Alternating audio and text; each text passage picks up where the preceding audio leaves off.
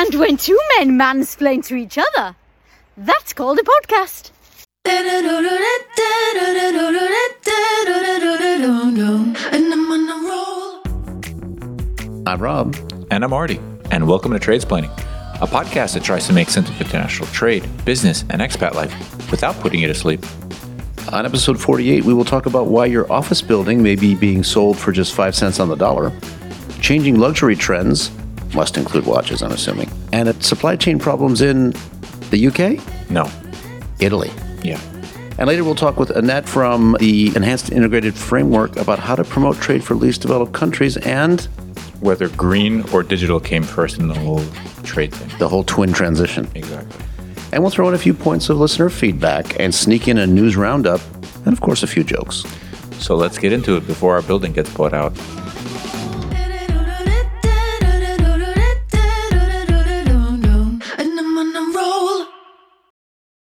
Welcome to episode 48. That would be the atomic number of cadmium. I think it's the special chocolate from the UK, or maybe from Chernobyl. I'm not sure. Maybe it's the favorite element of handsy guys. I don't know what that is. You just took me on a tangent there. What it is not the design software that they made us use in high school computer class, which served no purpose because I am not an engineer. Commodore 64? You know what 48 is? I literally had that in high school, Commodore 64. No, I think it was an Intel. You took me off on a tangent there, but 48 Hours is also the 1982 film starring everyone's favorite angry old white man, Nick Nolte, and Eddie Murphy, the classic duo. 48 is also the calling code assigned to Poland. And where my nephew's doing an internship. Fantastic. Thanks for that humble brag. And Arizona was the 48th state admitted to the Union. Just in time for Biden to win it. Yeah, right before all of those illegal votes were supposedly cast. Actually, I can add to this that Wisconsin was incorporated as a state in 1848. Was it really? Yeah. I don't know how the research team missed that. Sorry, Wikipedia. 48 is also finally the number of mountain peaks in New Hampshire, which are 4,000 feet above sea level. Funny story about New Hampshire. 1,300 meters. I just came back from New York, and Rob and Michelle, you guys think that I feel like it's going to take a long time for this to get around to New Hampshire. And it'll take even longer if you keep stopping me.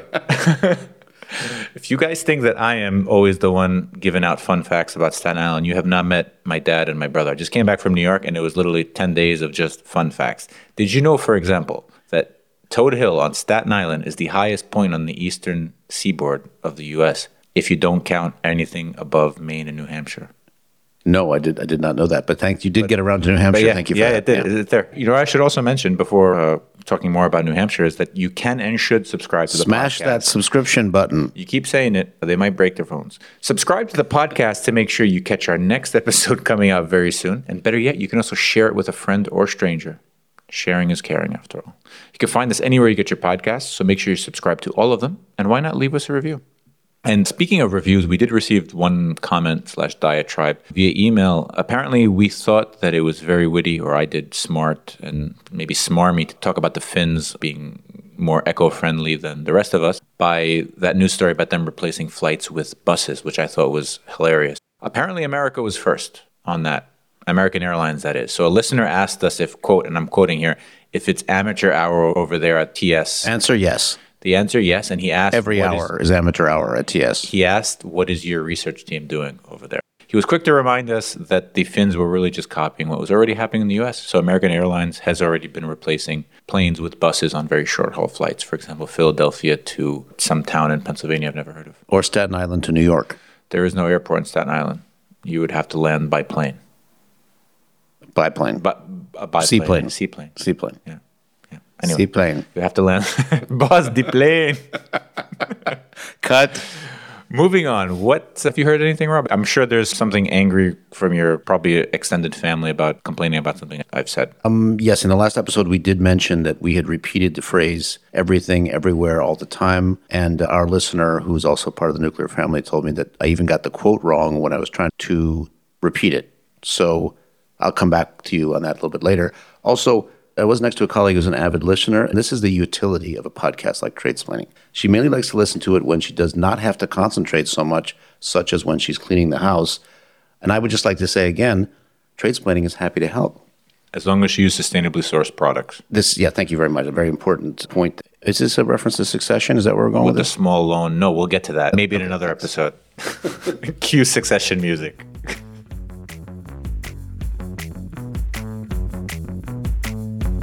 So let's jump right into the important stories this episode. Anything to do with trade this time?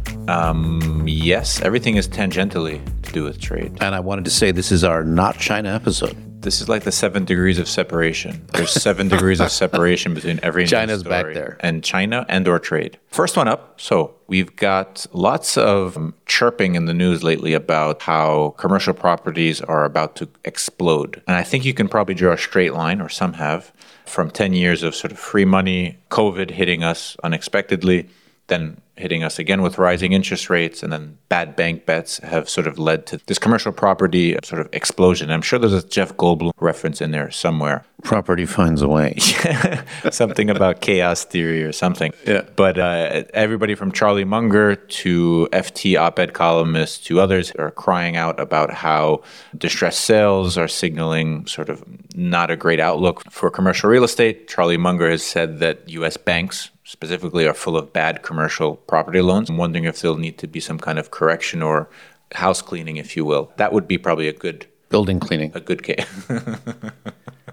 That would be the best case scenario. Worst case would be a financial crisis. I think there's a lot of wealth in the U.S., especially that's tied up in property.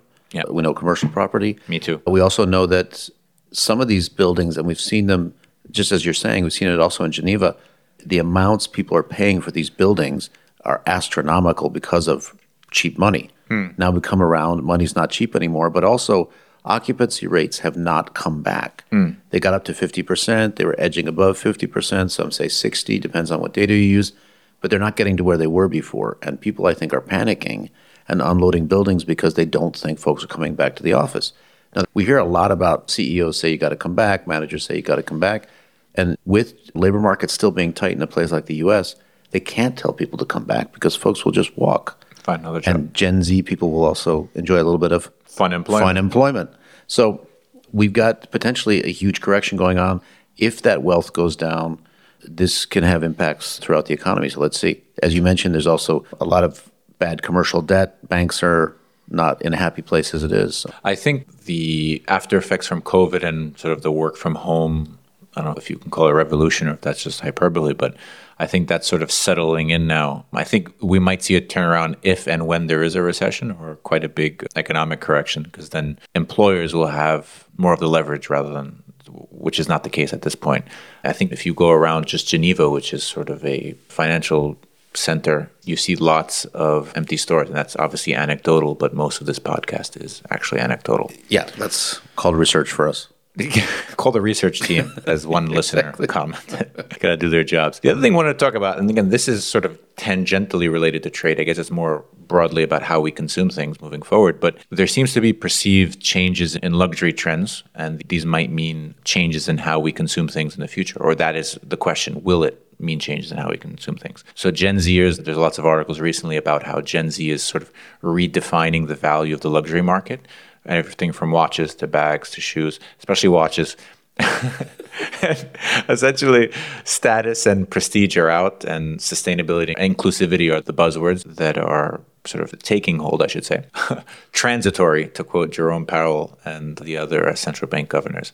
There was another article, which I think I sent to you, Rob. I know you did not want me to talk about it, but it was basically about how the 20... Better not be about China. No, even better. It's about watches. So the 28-year-old head of Tag Heuer... He works harder than anybody. He does. He also happens to be the son of Bernard Arnault. Yeah. He's apparently looking to turn it into $1 billion brand, and that's the front page of the Wall Street Journal. So Gen Z is leading the consumers are redefining how we purchase luxury purchases, but also they're leading the companies who are following these trends. So first of all, how is Gen Z affording luxury items? That none of the stories really help me understand that. And I'm a little pissed off about it. Like Gen Z is not going to tell me how much a $10,000 handbag, how sustainable that should be. That's an investment, okay? Because you can't get into the stock market because it was absurdly overpriced for so long. You couldn't get into the real estate market. You still can't, at least in the U.S. Yeah. So you're looking at things, and I mean, watches. Exactly. We make it, which is not, it shouldn't be the case, but there are crypto, for example. So you're constantly, you've got Gen Z constantly looking for like the upside when there probably isn't one. I think it's interesting because I get a lot of newsletters about consumer products and the way markets are moving. And they are talking about this segment. As a segment, they're trying to, of course, get hooked on stuff early, and that has a lot of buying power. It's amazing. But also, we saw over COVID that a lot of brands, even brands we don't know as luxury brands, were moving up. They're moving up and up categories. And so they need to know where these kinds of luxury trends are going. And I think sustainability, yes, may be in, but is a $10,000 timepiece being sustainable, is that really going to move the needle? Hey, an Omega Rolex lasts a lifetime. What's more sustainable than that? Well, exactly. And that's literally the I mean, I'm being facetious. No, the fact that you took a first-class flight on Emirates to come buy it might be less sustainable. I don't know. Hey, I offset the carbon emissions when I purchased the ticket. Yeah, exactly. You can click the Somebody planted a tree on Staten Island when I got on my flight in Dubai. Well, I cut the one here.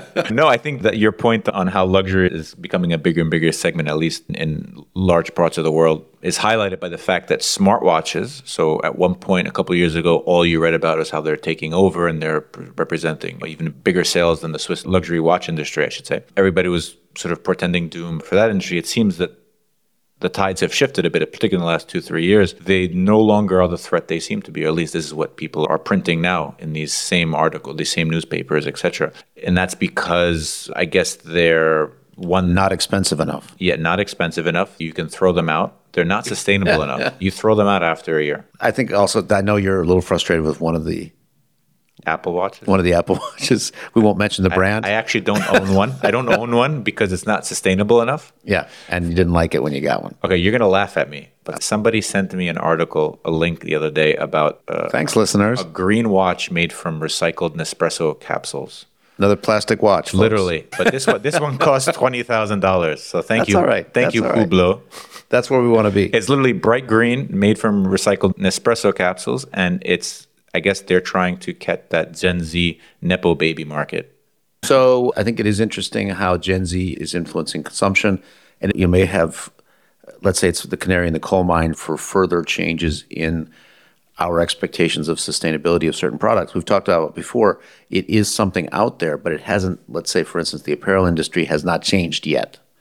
That's not a luxury segment. I've been hearing how it's changing. Well, fast fashion is not really a thing anymore, is it? Okay, they say it's not. We don't like it anymore. But like on every high street, these stores are still having incredible turnover, and the profits are enormous. I only shop at Brunello Cucinelli. Bless you. Yeah, I think if we can build on what you were talking about a little bit more, it's not only Gen Z which is forcing us to rethink our consumption patterns, but also I guess climate change might also be doing the same. And this is for everyone's favorite coffee, which Gen Z loves, because I just came back from New York, and baristas, that's like the second most employable job. Tattoos are expensive, man. I don't know how these guys are affording this sleeves and so on. Tattoos and baristas. It's like Williamsburg is just like one Nepo baby utopia of barbers, baristas, and tattoo earrings, artists. piercings. You can have your espresso made by the barista while you're getting a haircut, overpriced haircut, with a drink in your hand. Is this that may be directed at me? No, yeah, maybe. Anyway, Vietnam is going all in on climate change resistant coffee bean, which really wasn't getting love until now. So up until now, for coffee lovers, Arabica was really the bean that was most used, and for obvious reasons, because it's sort of a bit more complex than what they call deliciously refined, according to companies like Starbucks. I didn't make that up. But climate change seems to be sort of shifting these fortunes. So the Arabica is quite hypersensitive to fluctuations in temperatures, which is not a good thing when the world is heating up like a hot. It's not a good thing. Yeah, in these microclimates. Right? Exactly. And so coffee producers are moving more towards the Robusta plant, which, like its name suggests, grows robustly in tougher conditions, much tougher conditions, and it's sort of making a comeback. So it's like the ugly stepbrother is making a comeback. So Vietnam is, for example, responsible for more than half of global Robusta supply around the world. And it's playing a much more bigger role in sort of efforts to get rescue coffee from the effects of climate change. And it may be seen in 5-10 years from now, we'll be drinking Robusta, which is blander and more disgusting, but it will still cost the same amount at your Starbucks. I don't know about blender. I think it's said to be more acid. It's higher in caffeine. Are you describing me? Or? It's harsher. This is you. Some mornings when I see on WhatsApp, there's a lot of, you're harsher, more acid. But also, I was really interested that the plant, the most robust one, and it's resistant to heat and so on, is called the green dwarf. Like, I want to They said they call this thing the green dwarf. It's more robust. It's shorter. Are you making a Hezbollah joke right now? You're going to smoke this? Are you making a Hezbollah joke right Like, now? I want to smoke the green dwarf. But people are going to change the mix, Arabica versus Robusta. Almost every coffee is some sort of a blend. We can also change our taste profile. And of course, they can refine Robustas more. Before, it's been very much a commodity crop, including the Vietnamese Robusta. And now they're thinking of ways to differentiate it. This was true 10 years ago, but it wasn't getting any traction. Now they're actually thinking about it. And we see places like Colombia, which is almost all Arabica, I think it's 100% Arabica, has had a series of setbacks where their production is lower. And so this is going to be potentially a theme. And so you'll see people using it even as a marketing gimmick. Now we're 100% Robusta. Starbucks is actually going to literally whitewash everything good they said about Arabica and just say Robusta's in. That was the way before. And then because it's higher in caffeine, you're going to see people stuck to the ceiling. They hopped up. They're going to be stabbing each other with their their swizzle sticks and their stirrers. Well, the one good thing about climate change is we've all got those mushy paper straws now, so they can't stab them with anything plastic. Paper can't go through you. It can go through you. Depends on how much caffeine you've had, how it's administered.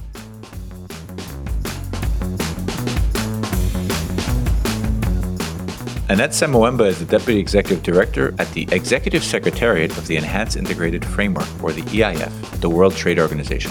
My old job. When it's called enhanced, it's got to be good. It must be.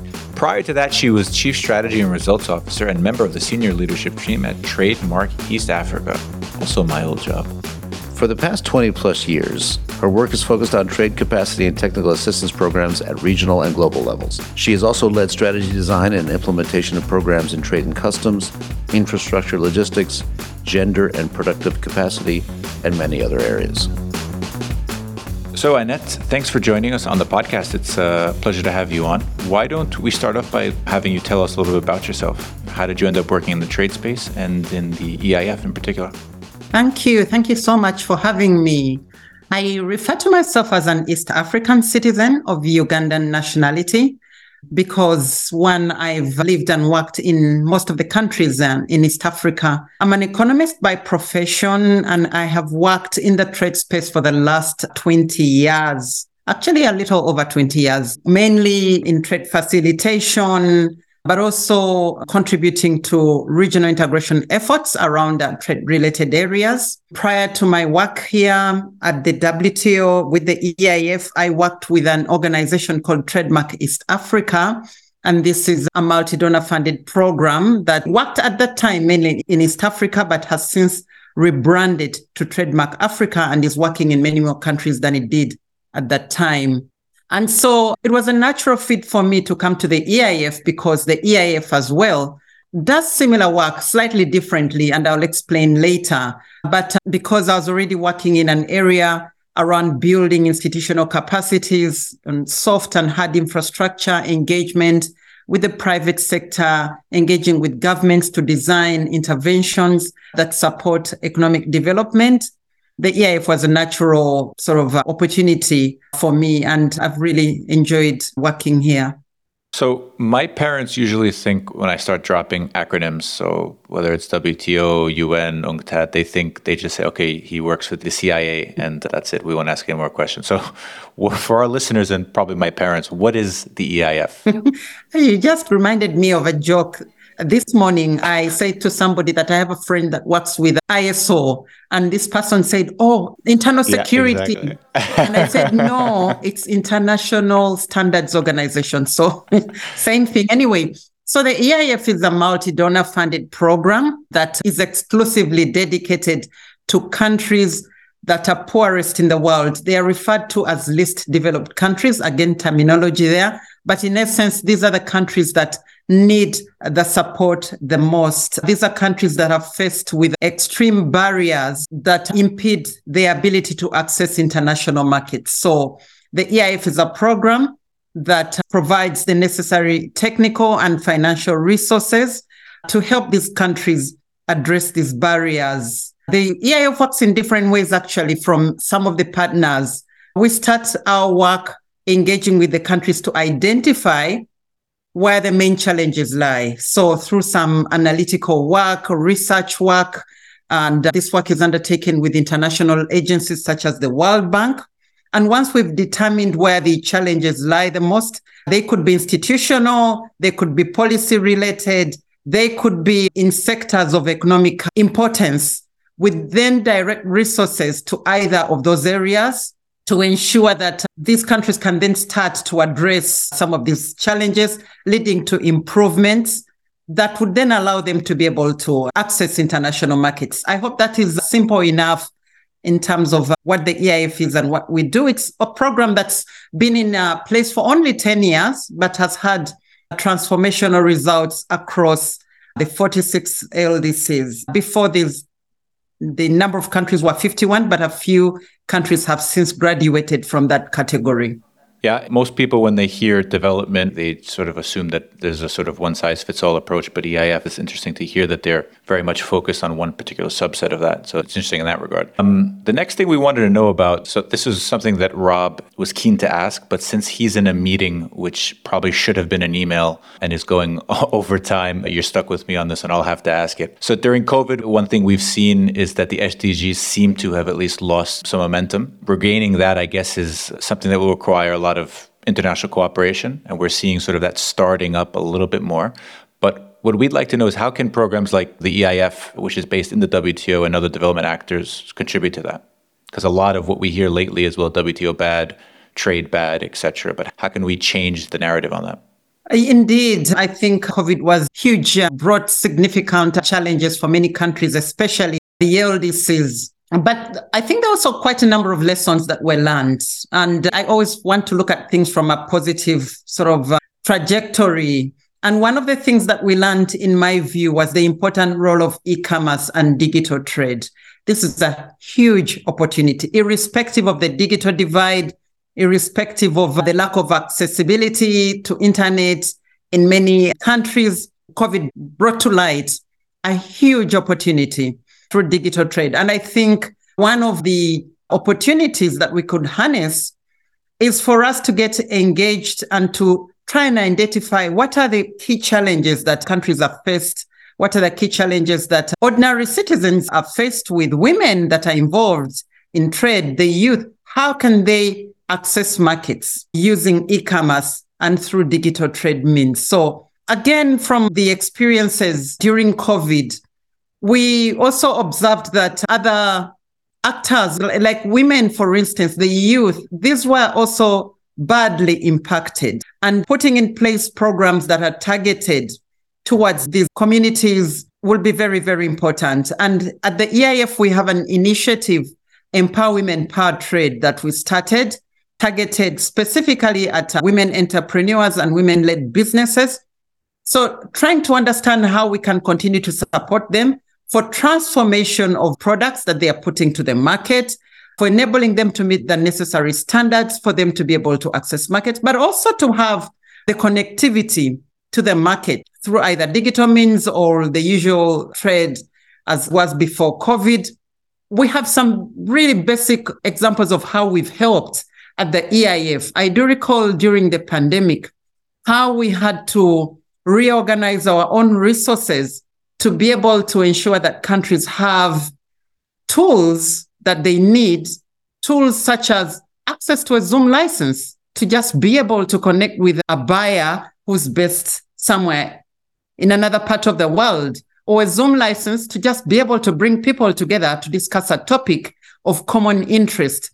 They are simple solutions. They are more complex solutions, but I think bringing our heads together and working along through partnerships, trying to understand the challenges and thinking up out of the box for solutions, I think is one way that we can all make a contribution. It's interesting to hear that because people often associate the UN agencies and sort of development actors as not necessarily the most agile. But I think COVID forced all of us, and it's interesting to hear that it's forced you as well to sort of adapt and become a bit more agile in how you respond to issues like this and things that might seem innocuous or not such a big deal to us. Things like a Zoom license could be make or break for businesses in other parts of the world. Now, the other thing I wanted to talk about, so you kind of answered the last question we wanted to touch on, which is digital and green. But for you, do they go necessarily probably hand in hand, or does one come before the other when we're talking about developing countries or LTCs or least developed countries in particular? It's sort of a chicken and egg situation. They are intertwined in many ways. Digital trade allows for connectivity to markets, but on the other hand, it's important that what we're putting out to the markets also meets the goals for green trade. So it's sort of an intertwined situation, in my view. I don't feel that you can disaggregate one from the other. Green trade, sustainable trade is very, very important. We see very, very many small businesses trying to adapt their production methods so that they are more environmentally cautious. We see more engagement, more discussions around how to green businesses, lots of expertise coming through, how to access climate funding, countries putting in place different mitigation or adaptation strategies. But on the other hand, all this is meant to promote trade. So for me, they are not mutually exclusive. I think we really need to consider the two as important goals that need to be pursued. I think that'll bring us to the next sort of set of questions we have. And one thing we like to bring out in the podcast interviews that we have is sort of Rob and I both started here in Geneva as expats. You're also an expat. What have you learned about your home country in Uganda while living abroad that you hadn't realized before you left? It's the cultural shock. Certain things that I thought would be obvious in my own country are not that obvious in other parts of the world. And I think that's really important to recognize. The fact that it's not very easy to access certain services. While I come from a country which is one of the least developed countries, services are much easier to obtain, and it's unbelievable. I will give you an example. If back home I needed to make an order from a pharmacy for certain medication, I can call my motorcycle rider. I will send him by WhatsApp my prescription. He will go pick it up for me from the pharmacy. I don't even need to pay them, and they will deliver it for me at home. And as such, I would have avoided the traffic jam. I would have made a contribution to his own daily wages for the day. So that's how it works. Those synergies, the informal and the formal economy working well together. It's different here. I need to get out and do everything on my own. Even if I wanted to pay for it, then I need to pay through the nose to be able to do that. So for me, it was a bit of a shocker. And in terms of the culture, I see, say on the bus, different ways that things would be different back home. I would probably be saying hello to different people and smiling and chatting. Yeah, you just can't chit-chat with people because either they are so focused or engrossed in their own world and don't really have time to engage with other people, or it's just not the culture. They would say, why is this person talking to me? Exactly. So it's the cultural shock for me. Yeah. So eat your heart out, Uber. It's much easier to get your medication elsewhere, right? Not just the US. So thanks for nothing, Uber. Mm-hmm. So one thing a listener wrote us, I have to say, is there's a rumor that apparently after its mandate is over, the EIF, which is the Enhanced Integrated Framework, will be renamed the Super Enhanced Integrated Framework. Care to comment? Very interesting. Very, very interesting. Super Enhanced. I like these qualifications to sort of make it become even more important. But seriously, I think that the role of the EIF is still critical because we still have 46 countries that need support. And so any enhancements to the program, I think, would be value adding in terms of what it would be called. I still think, and I've listened to many people that come up to me and say, why is it the Enhanced Integrated Framework? Why don't you just come up with trade capacity building program for LDCs? That's obvious for everyone. Why are you enhancing things? And because people don't want to fall asleep when you tell them the name. Yeah, like so I hope that we'll come up with something very interesting. Excellent. So that clears it up. I, for one, think that if you want to get more French speakers on board, you should just call it the Mega Enhanced Integrated Framework because they prefer that over Super. But that's neither here nor there. Yeah, we'll take that into account. Last thing we want to touch on before we let you go. So this is kind of Rob's favorite question. He likes to be a bit methodical and take lots of inputs for our calculations. But as an expat living in Geneva, you must have eaten the national food here, which is, of course, not fondue, but it's kebab. Which is your favorite kebab in Geneva, if you have one? And since Rob is not here, I'll take the opportunity to say that it's probably El Amir and not Parfum de Beirut. I tried a few until I landed on this veg kebab. You can't believe it. It was very nice. Very, very nice. So that's my favorite. And I found a few places in town that you can find this delicacy. Very, very nice. So for me, it's a veg. We'll take that, and we'll have to post the links to your other recommendations for the veggie kebab on our show notes, because listeners, I'm sure, will be intrigued because they're probably tired of Parfum de Beirut. Yeah, exactly. This is something different, but I encourage everyone to try it. I mean, it's different and it's very nice. So, Annette, before we go, where can people go to find more about the work that the EIF is doing in general? The best place, I think, would be to subscribe to our newsletter, Trade for Development News. You can find it by a simple Google. We release this newsletter every month, and we always have latest coverage of what's happening around the LDCs, what we're doing as a team, what our partners are also bringing to the table as part of the contribution. It's really an interesting newsletter to read through. I would also encourage our website. We've got lots of resources there on our website, but we can also be reached directly. We also have our social media handles, EIF for LDCs. We are on Twitter, we are on Instagram, we are on LinkedIn, and we are very active. And by following us or by engaging with us, you will be able to obtain lots of information about what we're doing. We can answer very specific questions as they relate to your areas of interest, or just provide general information. Excellent. Thanks so much. Annette, thanks once again for joining us. It's been a pleasure to learn more about the EIF and to hear a bit more about what you're doing, as well as veggie kebabs. You're most welcome. Thank you very much.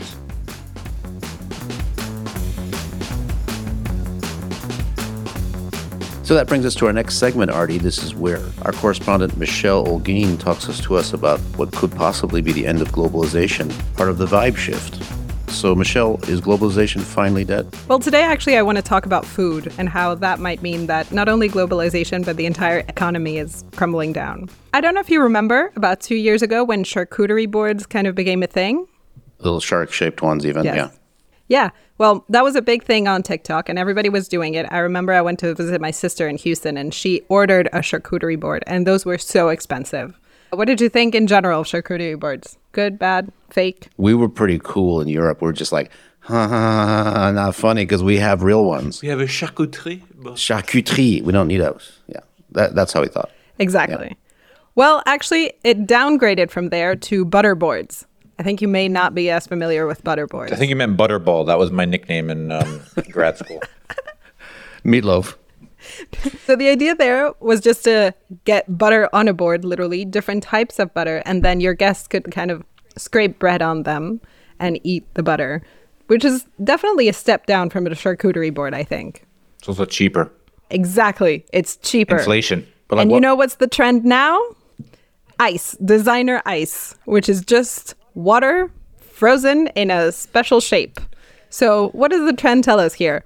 That the economy is crumbling because people are going through ice instead of charcuterie boards. I think this is just further proof that trends are cyclical, because vanilla ice, if I remember correctly, was a thing back in the early 90s. But also there's some ice that's so big you have to buy new glasses for it. Oh, Fat- do you have an ice moment, Rob? Are you having an ice phase? At bars or Artie's house. I'm not going to lie. I like those. Already has one. I like those big square ice things, the ice cubes. Okay. That make me look cool. Okay, but that's not that radical. Like, what are we talking about? Like an Edward Scissorhands Because there's like shaped the one? ice ball thing The ball. that you put in a glass and it's just the whole I glass. have that too. Of course you do.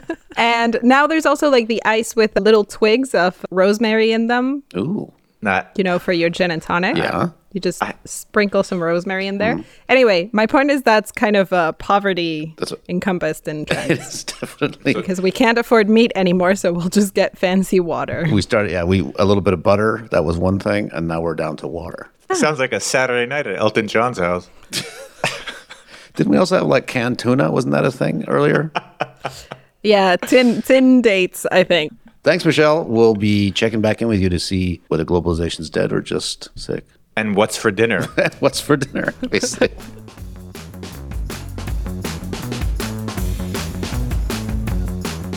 So that brings us to this week in local news. You wouldn't believe this was true unless you lived in Geneva or pretty much anywhere else. Anywhere. All news is global.